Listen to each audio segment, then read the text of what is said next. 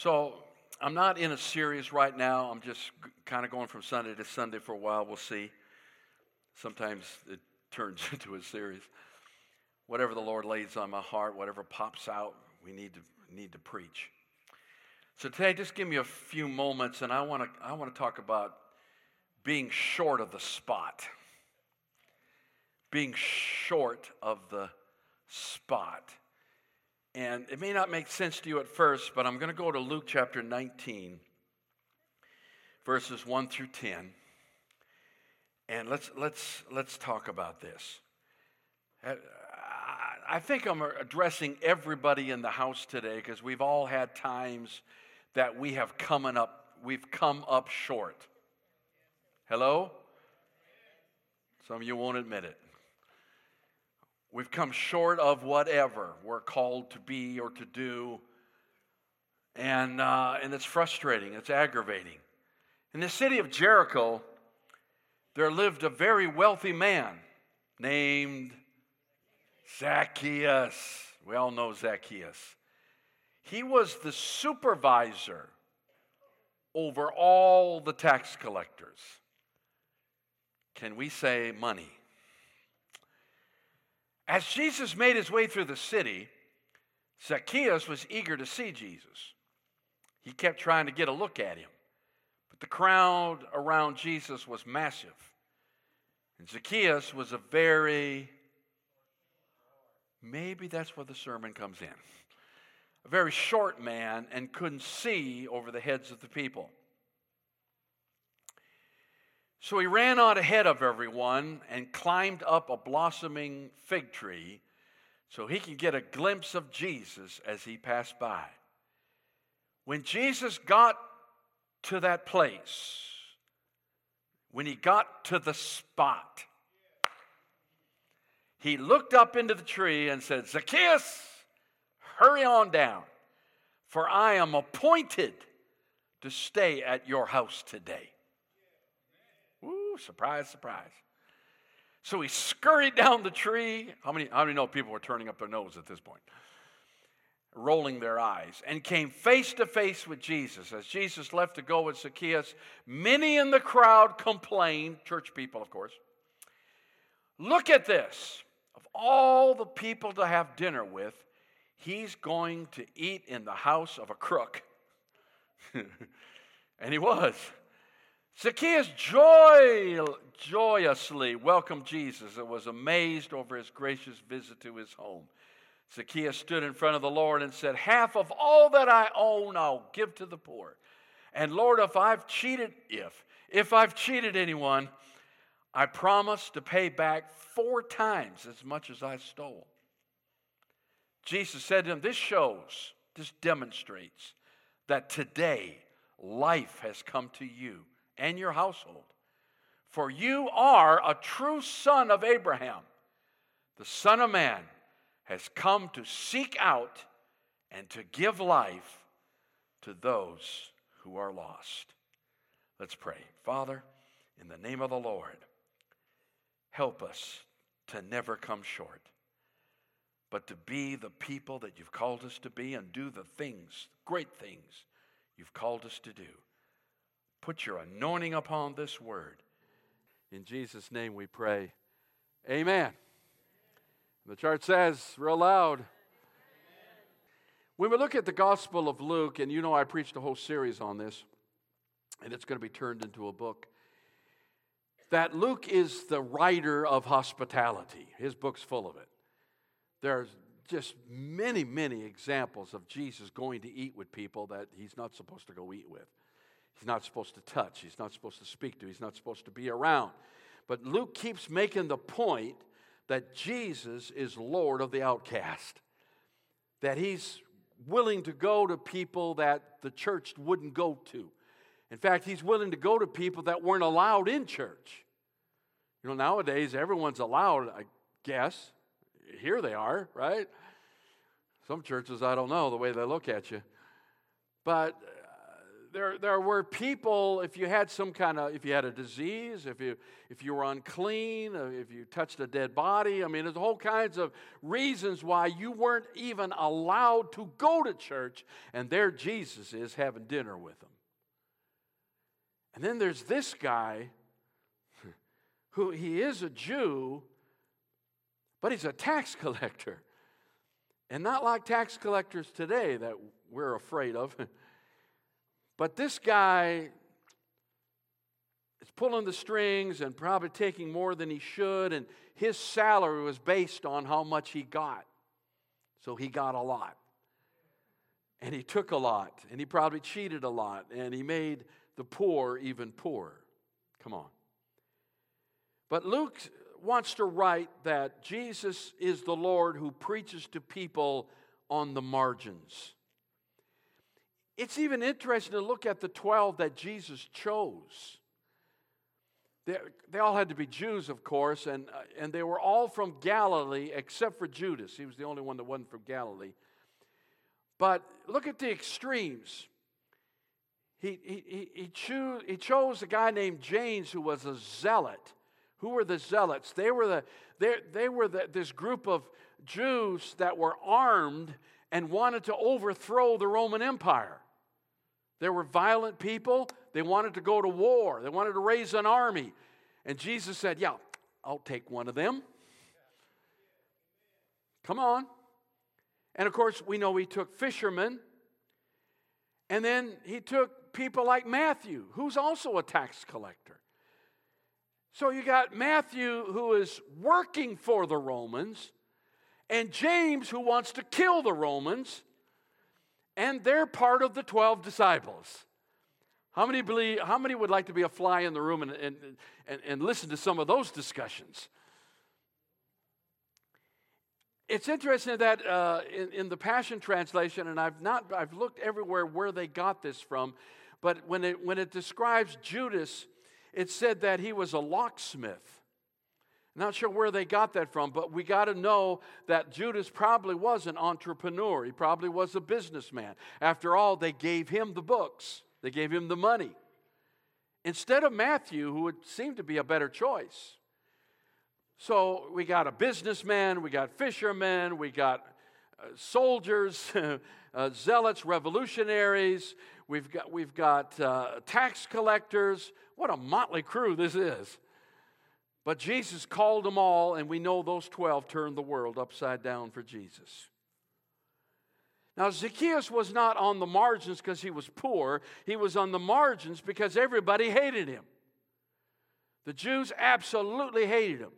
He was a very wealthy man, but even the Romans disrespected them. They had no respect for him. They didn't hate him, but they really, all they cared about is making sure he delivered that check every week.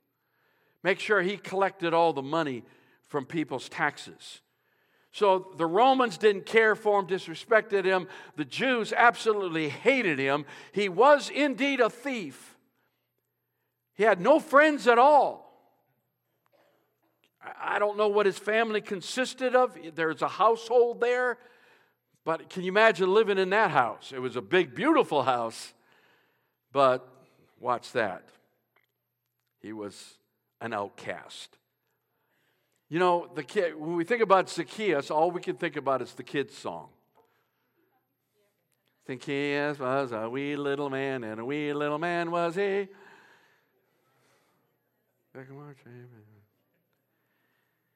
And we almost think Zacchaeus is one of the kids. No, he was a very formidable man, extremely wealthy.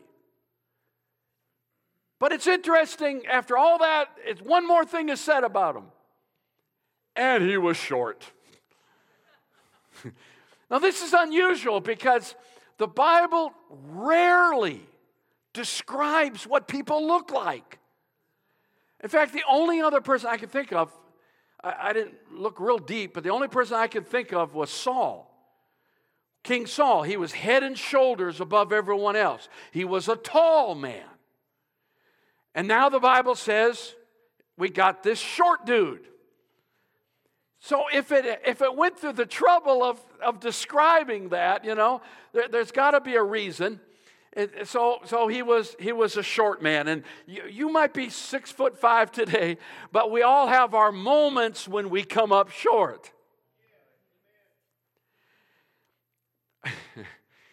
I've never really considered myself short, but I've never considered myself tall. So I went ahead and looked it up. I Googled it. Want to know where I stood. And the average height of a male man in America is 5'6". I go, yes, I'm 5'8". I am not short. Hallelujah. I'm going to go for it. I'm going to go with that. Amen. But I don't know about you, but I've always been, can I just do a little soul confessing here? In high school and college, I was always a B student. I get a few A's, but I always graduated, 3.2 or something like that. Even in college, I didn't care, whatever. And, I never pastored a mega church. I'm not a type A personality. Now, I'm not an omega male. That's the last letter in the alphabet. I might be a B male. I don't know. I'm not driven. I'm not, one of these guys, we're going to run 1,000 just for the sake of running 1,000. I'm pretty laid back. And sometimes you look at your life and say, well, maybe I could have done better. Maybe, and you feel like sometimes, anybody else, you don't have to raise your hand. Anybody else ever feel like, sometimes I just feel like, I'm 50 years old, I'm 60 years old, I haven't accomplished what I thought, and I just feel like sometimes I come up short. I'm not sure I'm where I should be, and I'm feeling like I'm coming up short. If you don't know Jesus today, you may feel like you're coming up short. We all have our short moments, but I like this scripture in Romans chapter 3 and verse 23. All have sinned and fallen of the glory of God. Yeah, we've all fallen short. I know some of you have been saved for 30 years and you've never sinned in 20, but listen to me. We've all fallen short. We probably need to confess something every night. We all still fall short of the glory of God. But that doesn't mean we can't desire the glory of God. Church, I have a word for some of you. We need to start hungering again for the glory of God. We need to get, God's not going to send a move if we're not really interested. If we're only just coming to church because that's what we do, or God forbid, because we want to be entertained with something, or that's a good preacher, he's so handsome, I'm coming. See, you always laugh when I say that. I'm not sure what that means. But we need to start coming to the house of God for the glory of God. I'm not coming to be seen. I'm coming, hallelujah, to receive the glory of God, to see a move of God, to have the power of God in these last days. Move in the house of God. Anybody with me in this place? Hallelujah. So Zacchaeus, a couple things here. This desire, this hunger. First of all, he wanted to see Jesus. I'm sure he didn't know what that looked like, or and no one was gonna let him push to the front, but he had this desire, and I think we need to have that desire again. Not really. We can't physically see him, but to have a desire for the presence of God in our church and in our homes.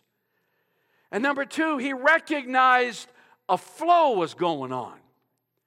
He looked at the crowds and he looked at what was going on and he said, you know what?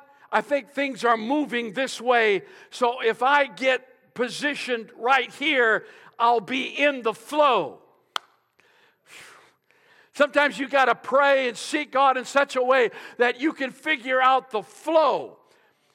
It's not always about you. It's about what God wants done. And it's where He's taking the church. And it's where He's taking you. Glory to God. So find the flow of God and get in the flow.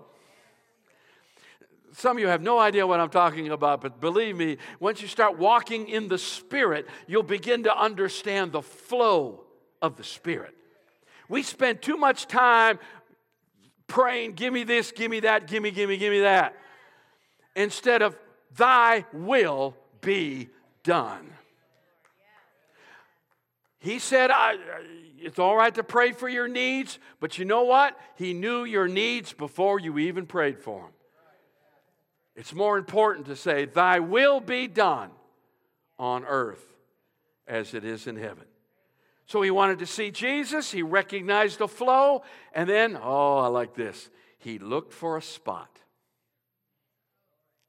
I'm looking for a spot. This morning, when the time is right, the spot will be there. When it's time for the touch of God in your life, find the spot. Be in the right place. And I believe God's using all kinds of circumstances right now, good and bad, in your life to position you for a spot. You need to catch this because Jesus wasn't looking for Zacchaeus, but He saw the spot. The woman with the issue of blood. Jesus wasn't, let me say it this way. Jesus wasn't looking for Zacchaeus, but He found the spot. He wasn't looking for the woman with the issue of blood, but He saw the spot. Oh, my God. Blind Bartimaeus. Jesus wasn't looking for Bartimaeus, but He found him in the spot. And the spot wasn't in the crowd, it wasn't in his wealth, it wasn't in his position, it was in a place of humility and a desire to see Jesus. He couldn't buy the spot. He couldn't force the spot. He couldn't bribe the spot. He couldn't prearrange the spot. He just had to climb up to the spot. How many know there's a spot waiting on you? Maybe around these altars this morning, there might be a spot waiting on you where you're going to meet with the Lord. Don't miss the spot. Don't fall short of the spot. And here's what he needed to do. He needed to go higher. It's not just about the climate, it's about going higher. John 12:32. He needed to go how? Which direction? Jesus said, if I am lifted up from the earth, I will. Being in the presence of God, being around the presence of God, hopefully just being in this service this morning will want to draw you higher. When I say Zacchaeus needed to go higher, what I'm talking about for our purposes here is that we need to find a place in worship. I want to tell you where the spot is. The spot is in worship. The spot is in your praise. The spot is when you go higher in His love and in His praise. Oh, somebody help me in this house. Is this too deep? Are you okay? Worship is the great equalizer.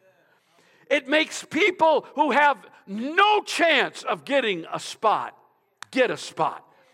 Worship brings you to a place where we're all equal and He hears and answers prayer. Hallelujah. Worship doesn't matter what color you are, how much money you have, who you know, who you don't know, how poor you are. If you worship, you're in the same spot I'm in. Glory. We need to go higher. It's interesting that physically, if you wanted to worship in the temple in Jerusalem, you had to go up. Worship lifts us. One man said, grace gives me height. I love that. Joel 3:10 says, let the weak say, I'm strong. Let the poor say, I am rich. And you can only say that in the presence of the Lord. Can I get an amen? But it's interesting that trees can mean different things in Scripture. In Genesis, there are two trees. One's a no-no. One will let you live forever. Guess which one dumb Adam picked? And that Eve. Then there's Eve. So there's a tree that'll get you in trouble, and there's a tree that through that tree sin entered the world, and then there's a tree where life comes from. The second tree that we see is the tree that Jesus died on. And the Bible says everyone who dies on a tree is cursed. So there again is a cursed tree. But then in the book of Revelation, there's the tree of life reappearing. And I guess we eat from that and we live forever. Praise God. So God uses trees, and we're talking about the tree of worship, but then there's the tree that we use to try to get our own way. There's the tree that we use because we think it's all about us, or I have to do this or I have to do that. Grace is free, my friend. And you're not going to get to heaven by being good. And I don't think you're going to get anything from God by manipulating God. So there's the wrong tree. It's interesting that this tree that Zacchaeus climbed was a fig tree. And you go back a chapter or two, Jesus cursed a fig tree. Because the fig tree was symbolic of Israel. And he was saying Israel is no longer, I guess they'll always be the promised people, But as far as the way of salvation, that system is done. They rejected the Messiah, it's done. This is what's going to deceive a lot of people in the last days when that temple gets rebuilt. If they rebuild the temple, take a word from me. Do not go to Jerusalem to worship. And when the false prophet in the temple calls fire down from heaven, isn't that the Bible? He's going to call fire down from heaven. What does that remind you of? The children of Israel with the pillar of fire in the wilderness. And I could see a lot of... I shouldn't get into this. Oh, I got to do it. All right. But we love Israel. We pray for Israel. But be careful you don't fall for Israel, because Jesus is the way, the truth, and the life. I told you this before. When the anointing over Israel, Moses gave it to the 70 elders. Now there's 70 over the Sanhedrin. So symbolically, the anointing was on the 70 that were the Sanhedrin. But Jesus called 70 and sent them out 2 by 2 and gave them power to heal the sick and drive out demons. That was symbolic. He took the authority of the Sanhedrin and gave it to the church. So don't get all gaga when they rebuild the temple. It's not a good thing. My opinion, you could believe what you want. Just don't go there and worship. By the way, the Bible very clearly says that the Antichrist operates out of a temple. So you do what you want with that. Now that I've burst your bubble, just Jesus, the way, the truth, and the life. He cursed the fig tree. We use things to make us taller, but those things are cursed and will not make you taller. It's not so much the tree, because Jesus could have called him out of anywhere. He was using the tree to make him taller, but what he really needed was not to be what really got him the blessing was not getting taller, but coming down. Jesus says, come down off the tree. Because the only one that really needs to be on the tree is Jesus. Uh-oh. There's an exchange going on.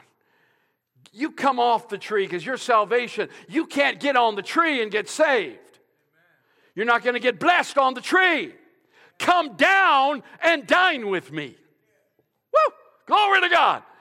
He wants us off the tree of self-help, and I can do this, and I don't need anybody, and I'll find my way to salvation, and I'm good enough. He doesn't want that. He doesn't want you on that tree. He wants you off the tree at the dinner table with Him. With Him.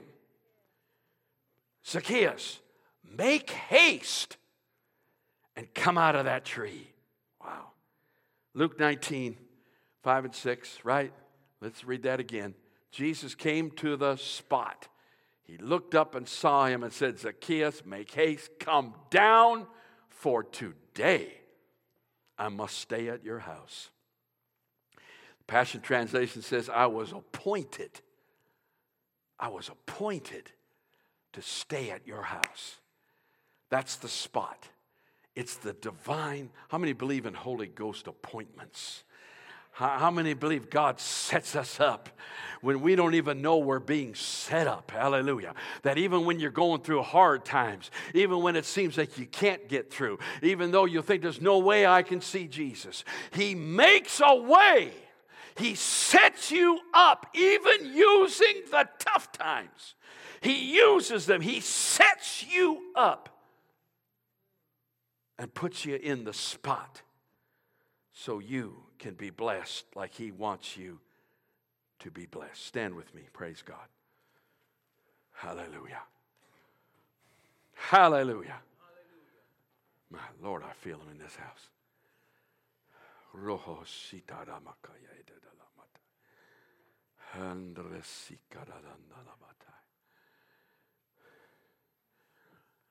I don't know how many have felt it, but there has been an abiding presence here. And it's like ominous. It's like something, and it's not just about us. It's about what's happening in the world. And God is looking for churches to be portals of prayer and intercession in these last days. Anybody interested in submitting this church to report for duty? I believe our week of prayer and tabernacles really made a difference. Really made a difference in the heavenly spaces. There's a spot for Journey Life Center, and it's a powerful place. But listen, everyone needs to start getting on board and need to understand. There's a spot. There's a spot for us. There's a spot for you. There's a place where God will meet you. You may feel like you're falling short. Jesus will make up the difference. Jesus is the difference. Come down off the tree.